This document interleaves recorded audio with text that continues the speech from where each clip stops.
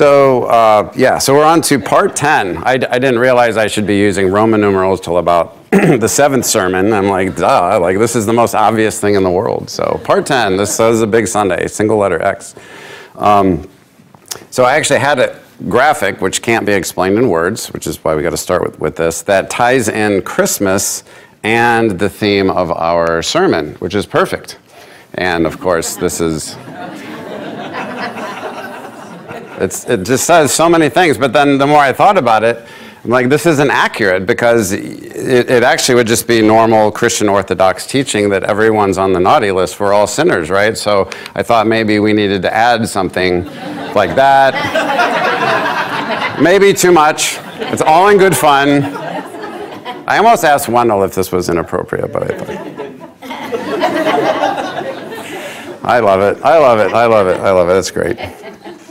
All brothers and sisters in Christ.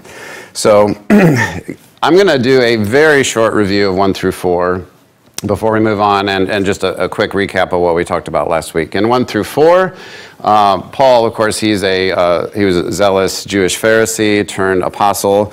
Pretty much after a very meaningful greeting, gets right to what he wants to teach the church, and we've gone over these two verses many, many times.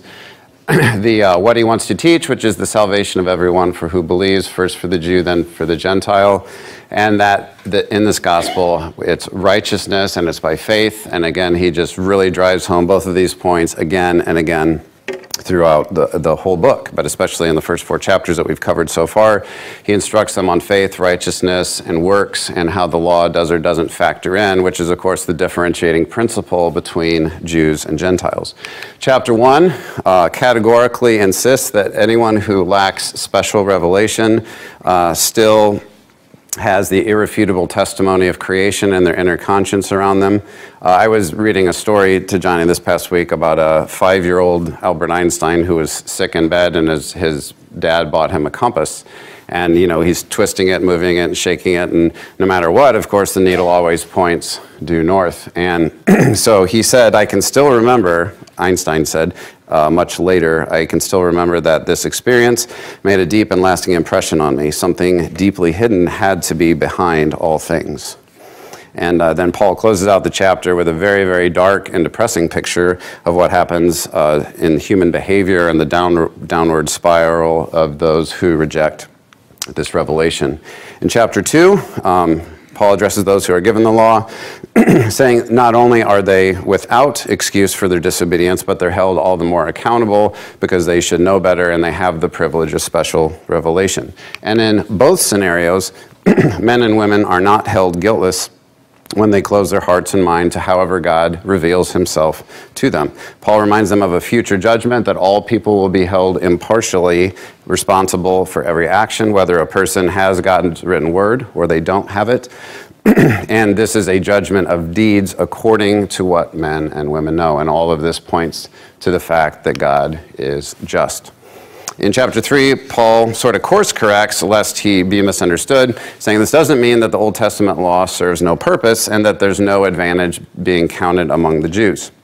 He says, in fact, there is much in every way they do have an advantage. They are better off in a sense. Even so, just a few verses later, he insists that they are not any better, and finally and ultimately that Jews and Gentiles are alike under sin. So he says it is both the one thing and the other, and we said that was I mentioned last week, this is a very important theme in Paul's teachings, that there's just a lot of complex teaching going on, which can be hard to follow. So in this case, the blessings and advantages afforded to the Jews are real, but that doesn't mean that they're without sin any more than the Gentiles are. And then in verse 20, which is kind of where we bottom out here, says, no one will be declared righteous in God's sight by works of the law. Fortunately, this is immediately followed by the good news in verse 21, but now apart from the law, righteousness of God has been made known through Jesus Christ, again, to all who believe, which of course would be Jew and Gentile. So all who believe are justified, which means, again, declared righteous by faith. And Paul stated this was his goal to sort of prove and evidence from the outset way, way back in chapter 1, verse 17, as I showed you a second ago. To illustrate this as a gift, then, free from any strings attached to any kind of works, he uses the example of Abraham in chapter 4, who, again, you may remember the phrase, believed God, and it was credited to him as righteousness. So that's a very, very quick overview of chapter 4. And as I said, it's really important to keep in mind that Paul's teaching, again, have this both and dynamic in a lot of cases, sort of complexity.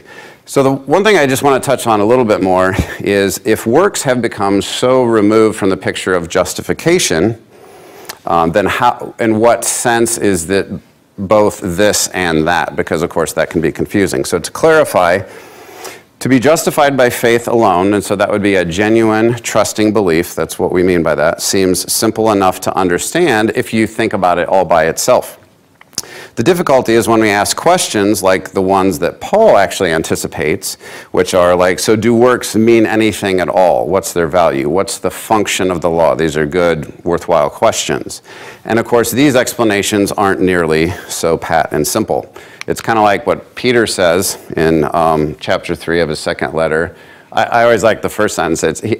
I almost get the impression he's irritated with Paul. It's like he writes the same way in all his letters. Like, he's got to field all these questions speaking of these matters, and his letters contain some things that are hard to understand, which ignorant and unstable people distort as they do the other scriptures to their own destruction. So there's a danger in oversimplifying Paul's teaching, apparently. So if, for example, we try to take into account the full range of biblical instruction on any one subject, whatever it is, it's not uncommon to run into passages that are at odds with each other. I'm sure we've all run into that. When this happens, what we do is, of course, we work hard to harmonize them using tools like hermeneutics, to examine things like the original meaning of the words, the original context, and the audience that's being addressed, and so on. So if we're going to apply this to 3:20, the very strong statement that therefore no one will be declared righteous in God's sight by observing the law, a lot of times this is compared with verse 7 in chapter 2, which says, to those who by persistence in doing good seek glory, honor, and immortality, he will give eternal life. Those obviously sound like very different statements. So last week, I did spend some time discussing the word righteousness and what righteousness means throughout the Bible, and that it is certainly grounded in God as the source of all righteousness, but that our participation in righteous deeds is absolutely the expectation. So in that sense of righteousness, it is definitely both one and the other. But still, you have to admit, in the first statement, Paul argues that no matter what, every person's deeds are going to come up short, and how do I say that? Whether they have the advantage of the law or not, they will come up short and is insufficient to gain salvation. So in chapter 2, Paul is in the middle, you may remember, of making a specific point.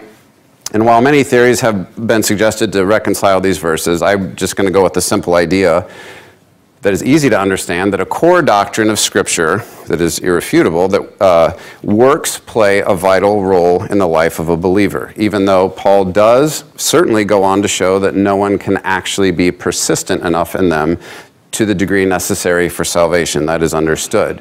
That doesn't mean that both aren't important doctrines. And a classic example of this would be in James. It's pretty notorious, James 2:24 especially. You see that a person is considered righteous by what they do and not by faith alone.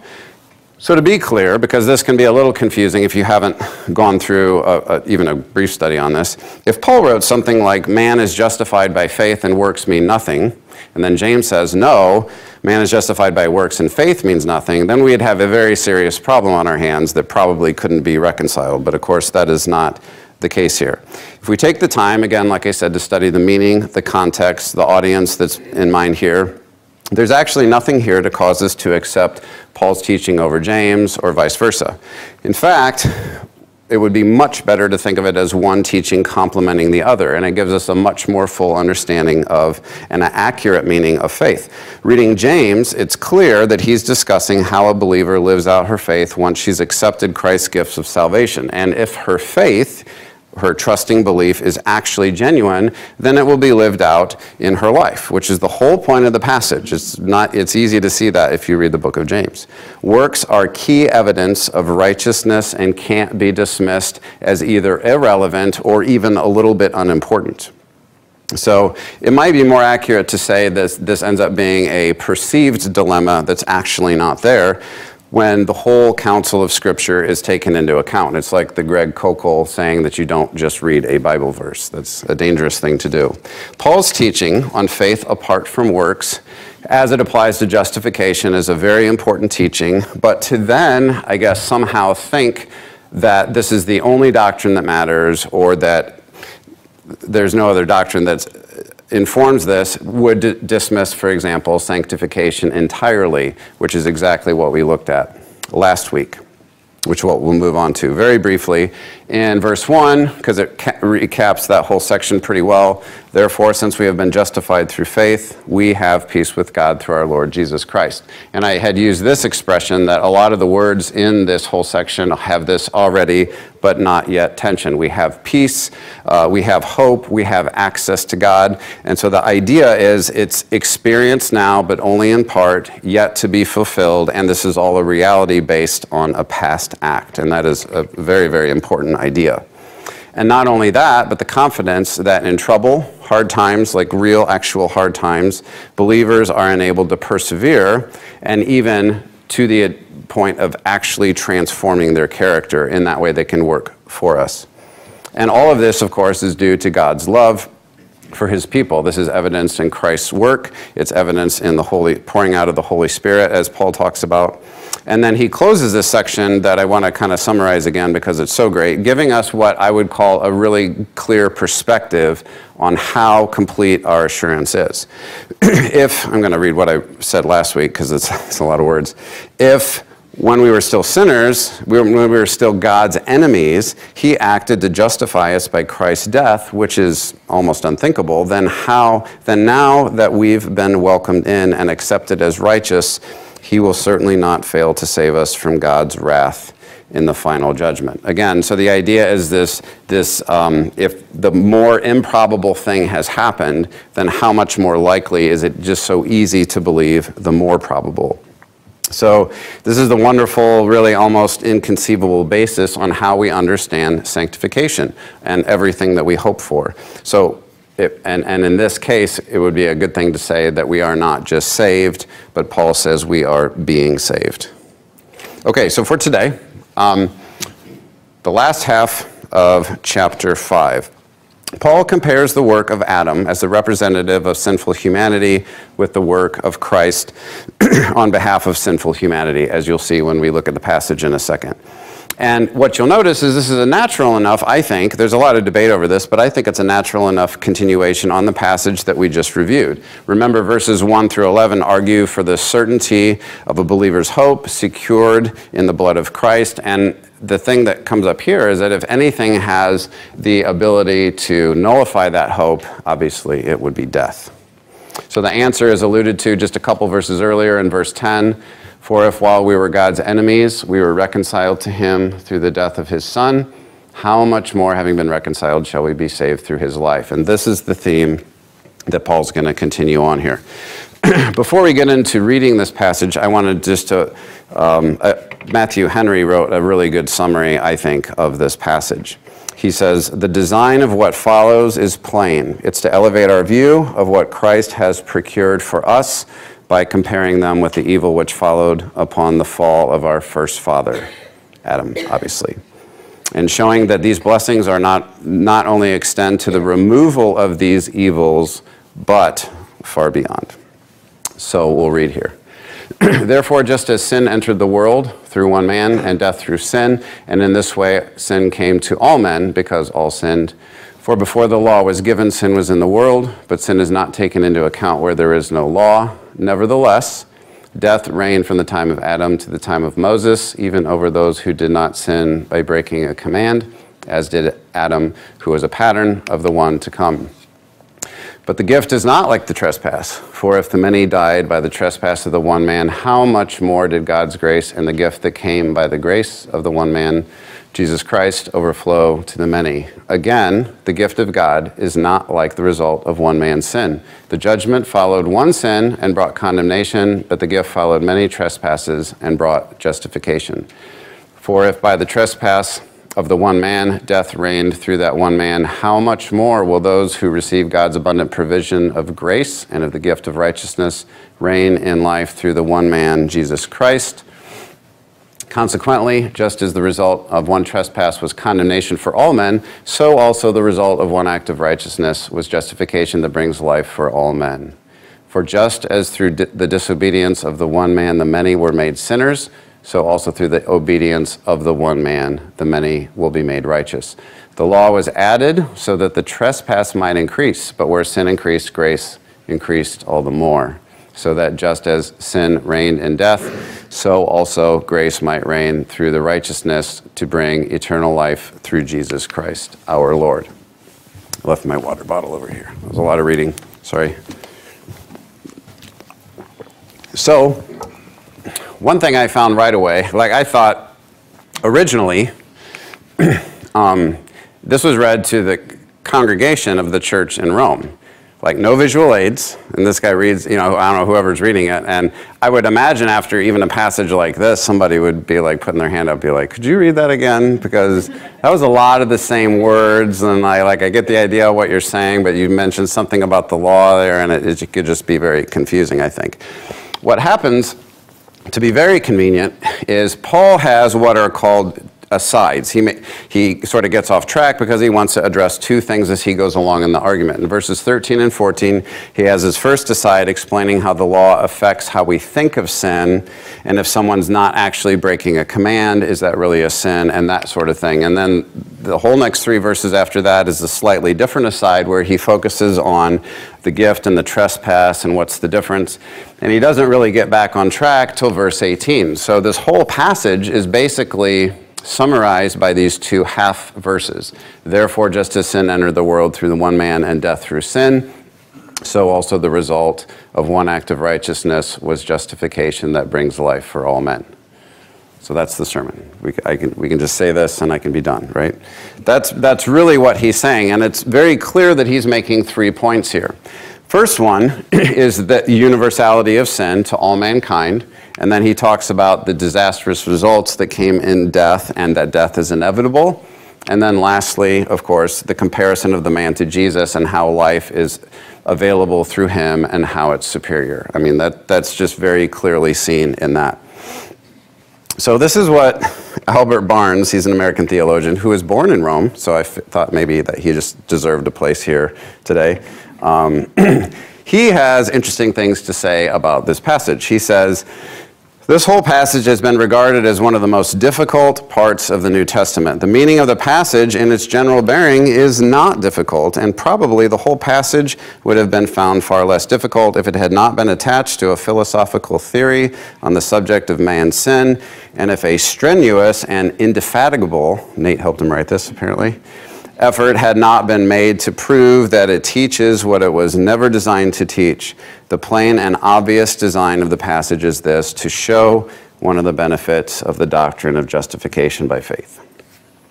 So you may remember from Guy's sermons back in July that this is one of the main passages used to try to build a doctrine of original sin. But what we're doing today is we're coming to this passage with no particular agenda, and so it's pretty natural to ask the question, to what extent is Paul actually trying to formulate a doctrine on original sin here at all? Now, whether or not you agree with Barnes's rather strongly worded statement, at very least we can understand the danger in overlooking the obvious points being made here and getting lost in the weeds on other things. Even the seemingly modest proposal that, as we hear a lot, all humans are born into a state of sinfulness, can be interpreted a lot of different ways, and whether we all carry Adam's imputed guilt on us is a different matter altogether. So I'm going to leave that teaching in Guy's capable hands, and it is available for review.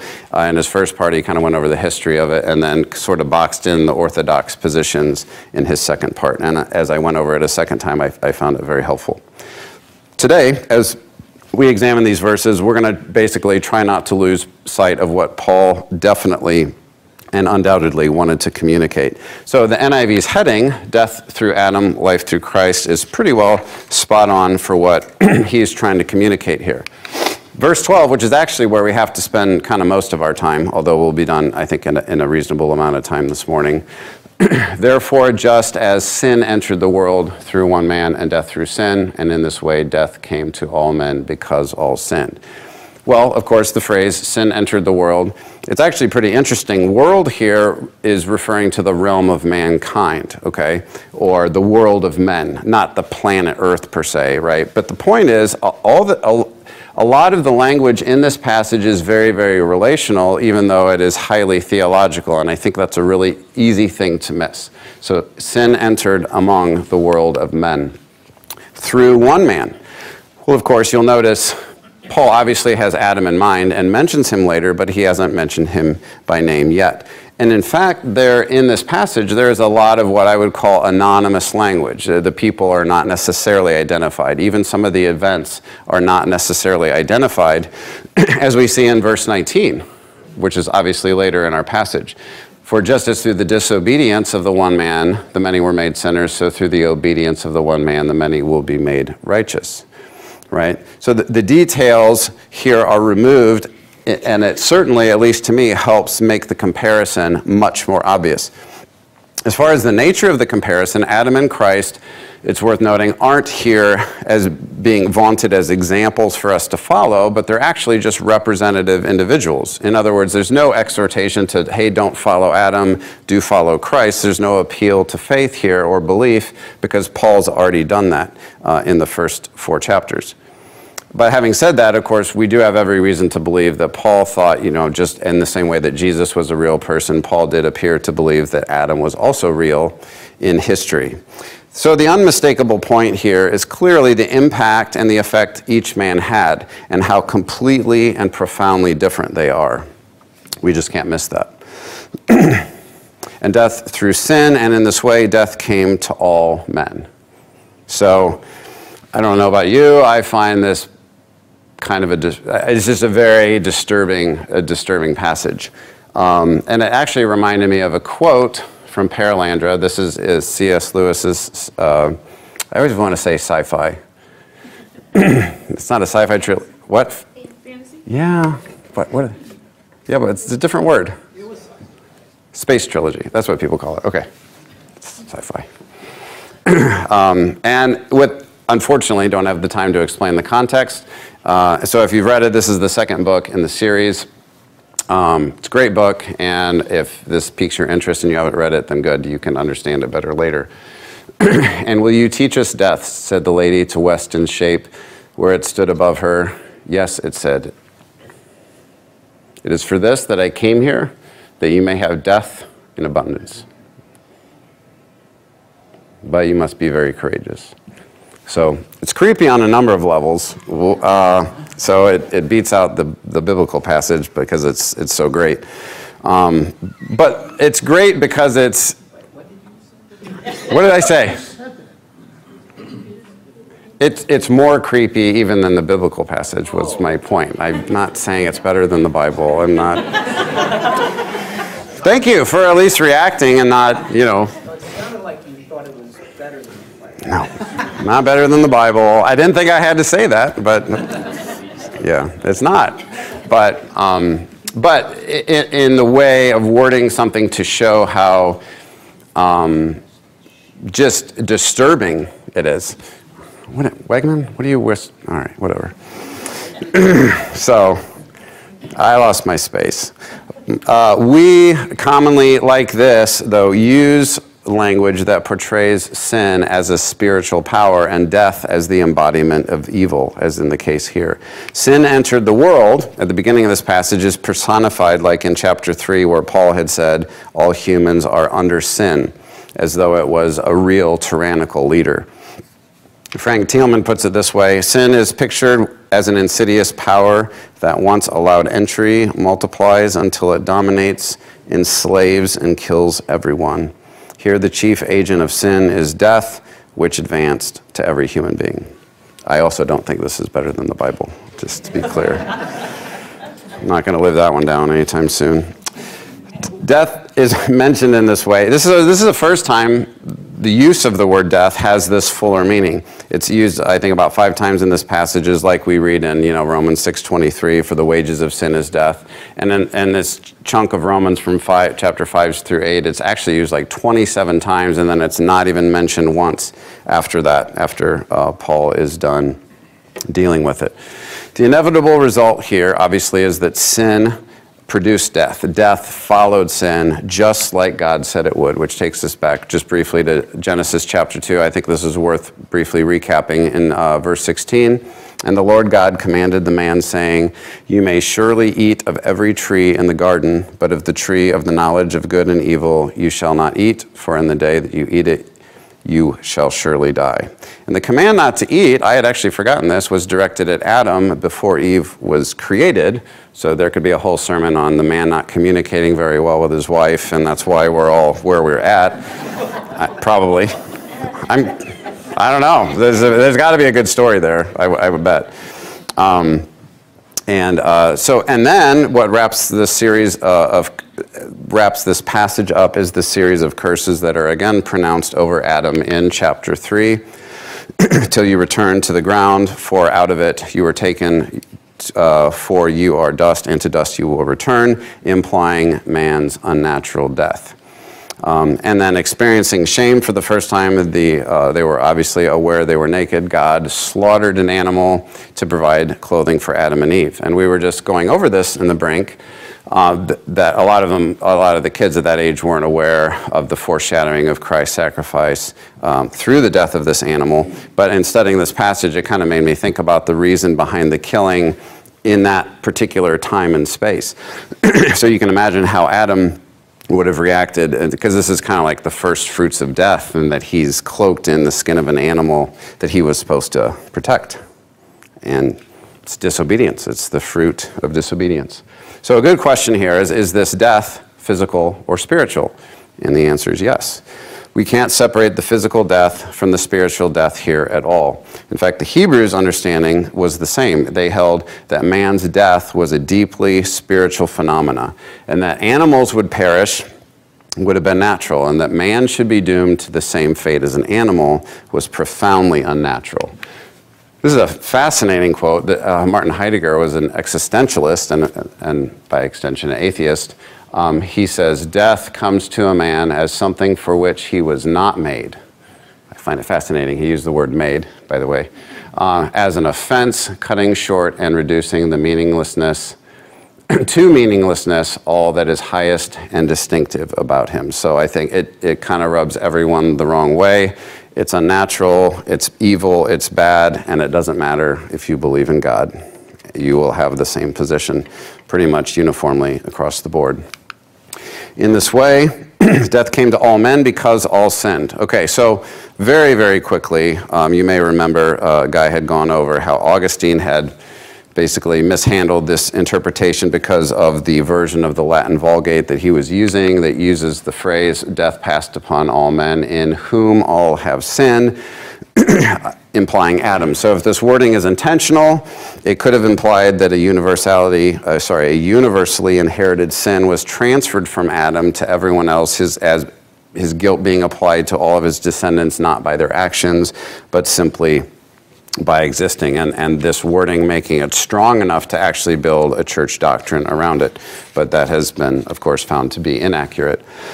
Most modern translations see the Greek as basically a conjunction with a range of possibilities. By far the most popular is the one the NIV uses, the word because. So it reads, "All men died because all men sinned." So this leads to the conclusion that death's universal because sin is universal. But this phrase being what it is, this is not conclusive. There are other alternatives, valid alternatives. So the phrase could read something like, "Death came to all men with the result that all sinned." So what this does is this reverses the cause and effect relationship here. Paul would no longer be saying all men died because all men sinned. He'd be saying all men sinned because all men died, explaining why sin is universal, that people sin because all people died spiritually as a result of Adam's disobedience, which would also, again, have fit current Jewish thought at the time of Paul's writing on sin and death. In either case, Lots and lots and lots of time and ink has been spent on this topic, so I'm going to leave it there. But what we tend to find is that the scholar working on this chooses the translation that agrees with his position on sin, and that seems to be pretty much true across the board. But both are valid possibilities, apparently. His first aside here, which is an important one, in this digression, Paul returns to something he said in chapter 4. He said, where there is no law, there's no transgression. And of course, that could be a wildly confusing statement. Deanna and I were actually just talking about a related passage like this last night. So Paul attempts to answer this question as to how those who've never had the law can also be guilty of sin. I'm just going to read this one more time in 13 and 14.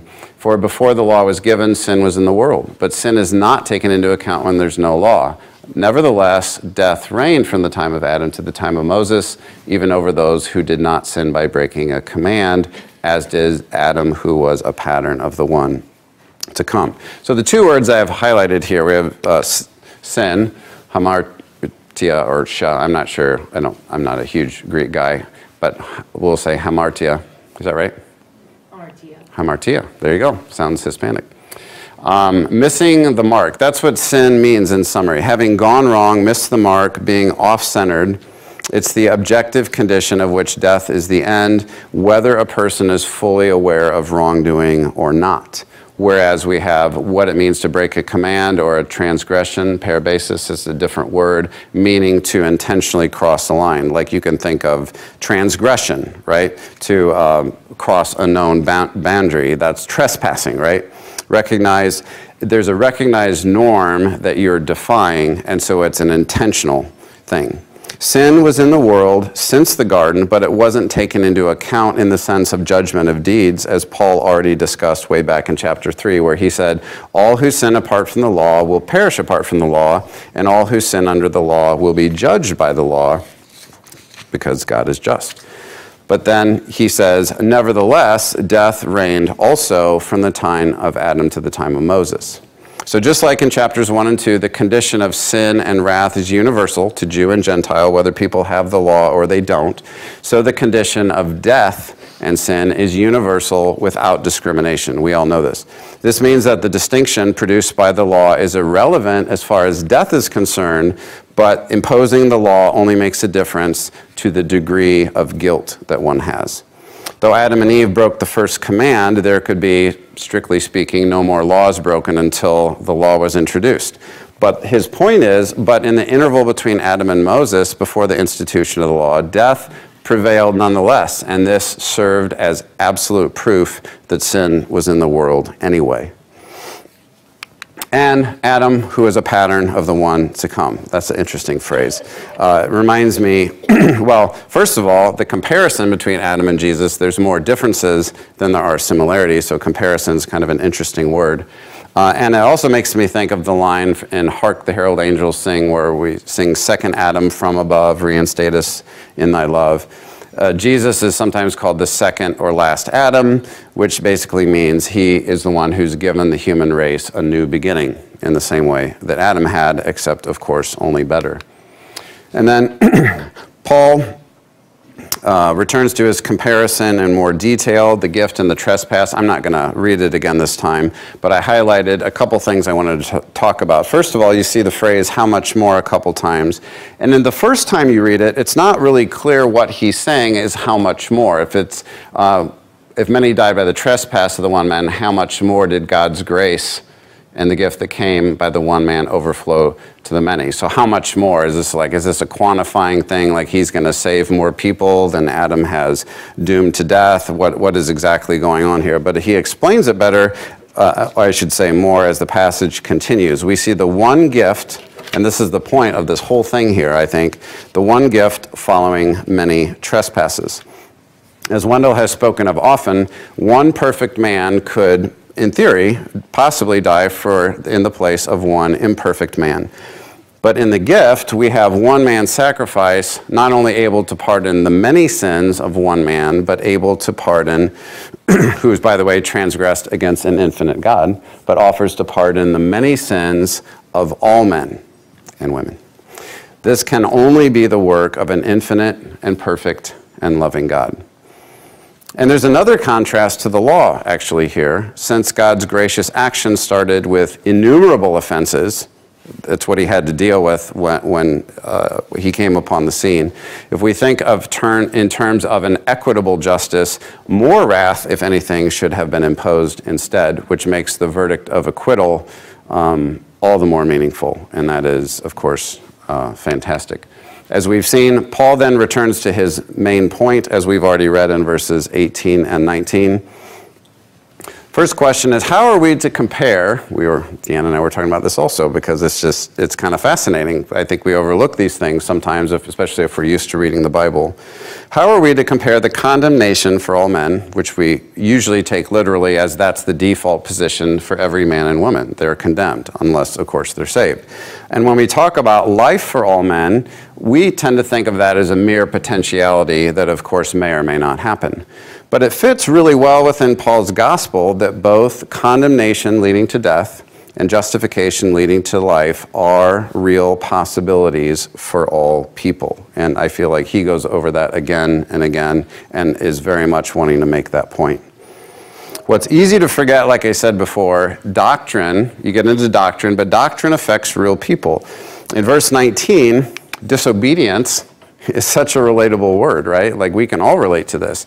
So Paul, I think, goes on to remind us, again, that theology is completely relational and we can all relate to this information. In verse 20, the law was added so the trespass might increase, which is, I think, at least the first time you read it, that's got to come across as a really strange saying. The law was added so the trespass might increase, like God intentionally made it worse. Like, is that what that means? Well, perhaps helpful, back in chapter 3, you may remember, Paul said, through the law comes knowledge of sin. And that is certainly his point here. The trespass increases because we're held more accountable and we have more knowledge. The law brings elevated accountability, which causes sin to be considered differently or counted differently. So I modified this to our benefit. With great knowledge comes great responsibility. I couldn't find a slide that didn't have Spider-Man in it, so I just changed it. And by the way, that was Voltaire originally. That was not, I think Stanley stole it off of him. But I love that idea that when you have knowledge, you are actually held responsible for it, and that is a key component, as you'll see all the way throughout Romans. And it's a reminder for us, too, that have the gospel that we're all the more responsible. So that the trespass might increase. This is so that the trespass might increase or intensify evil. It doesn't sound like a good thing at first, and that is true if it wasn't for the overwhelming response of God. Under the new covenant, God's grace has come to enhance and multiply the benefit, right? The new overrides the old, and the latter overrides the former. It's better in every way. And if this thought seems somewhat incomplete, that's because Paul is going to come back and talk about this in chapter 7. This is the summary statement of everything that basically Paul has covered. But where sin increased, grace increased all the more, so that as sin reigned in death, so also grace might reign through righteousness to bring eternal life through Jesus Christ our Lord. In a closing summary, these are all the things he compares in this paragraph. And I think it's worth mentioning, it isn't just a comparison of Adam messed up and God did it right, but everything that you see here on the right column is actually qualitatively better. Christ is superior to Adam, and grace by its very function is better than sin, because everything on the left is just a ruined form of everything that's good, that is real on the right. So in chapter 5, Paul's painted a picture of how complete our assurance is in Christ. If the greatest and final enemy, death, has been overcome, then what else do we have to worry about? The hope of believers is not dashed by sin or death, and Jesus has conquered both. Amen? Proving his impact on history is greater than Adam's. Thank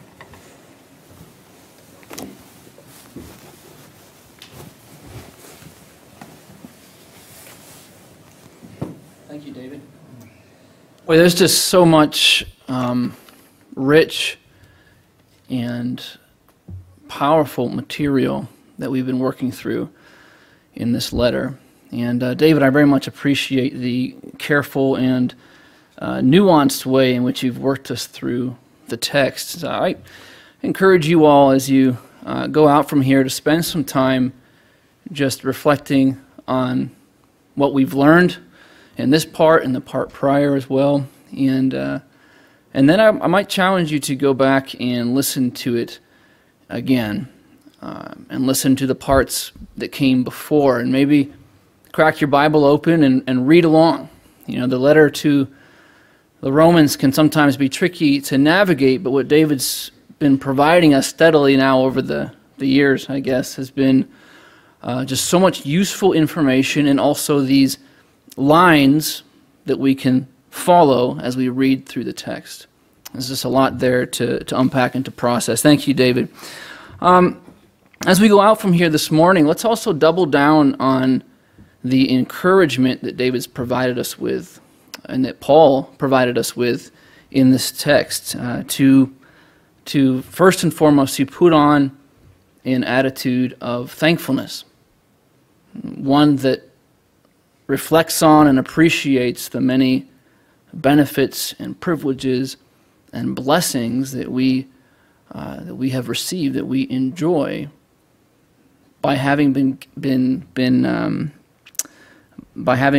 declared righteous by God through our faith in Christ. There's so much there to be thankful for. And so if you haven't already taken the time today, I encourage you to stop and to give thanks that there is no longer enmity but peace between you and God, and that we get to stand firmly in the grace that He has given us today, tomorrow, and in the days after. Let's stand together. Reading from 2 Thessalonians 3:16. Now may the Lord of peace Himself give you peace at all times and in every way. The Lord be with all of you. Go in Christ and greet each other in love.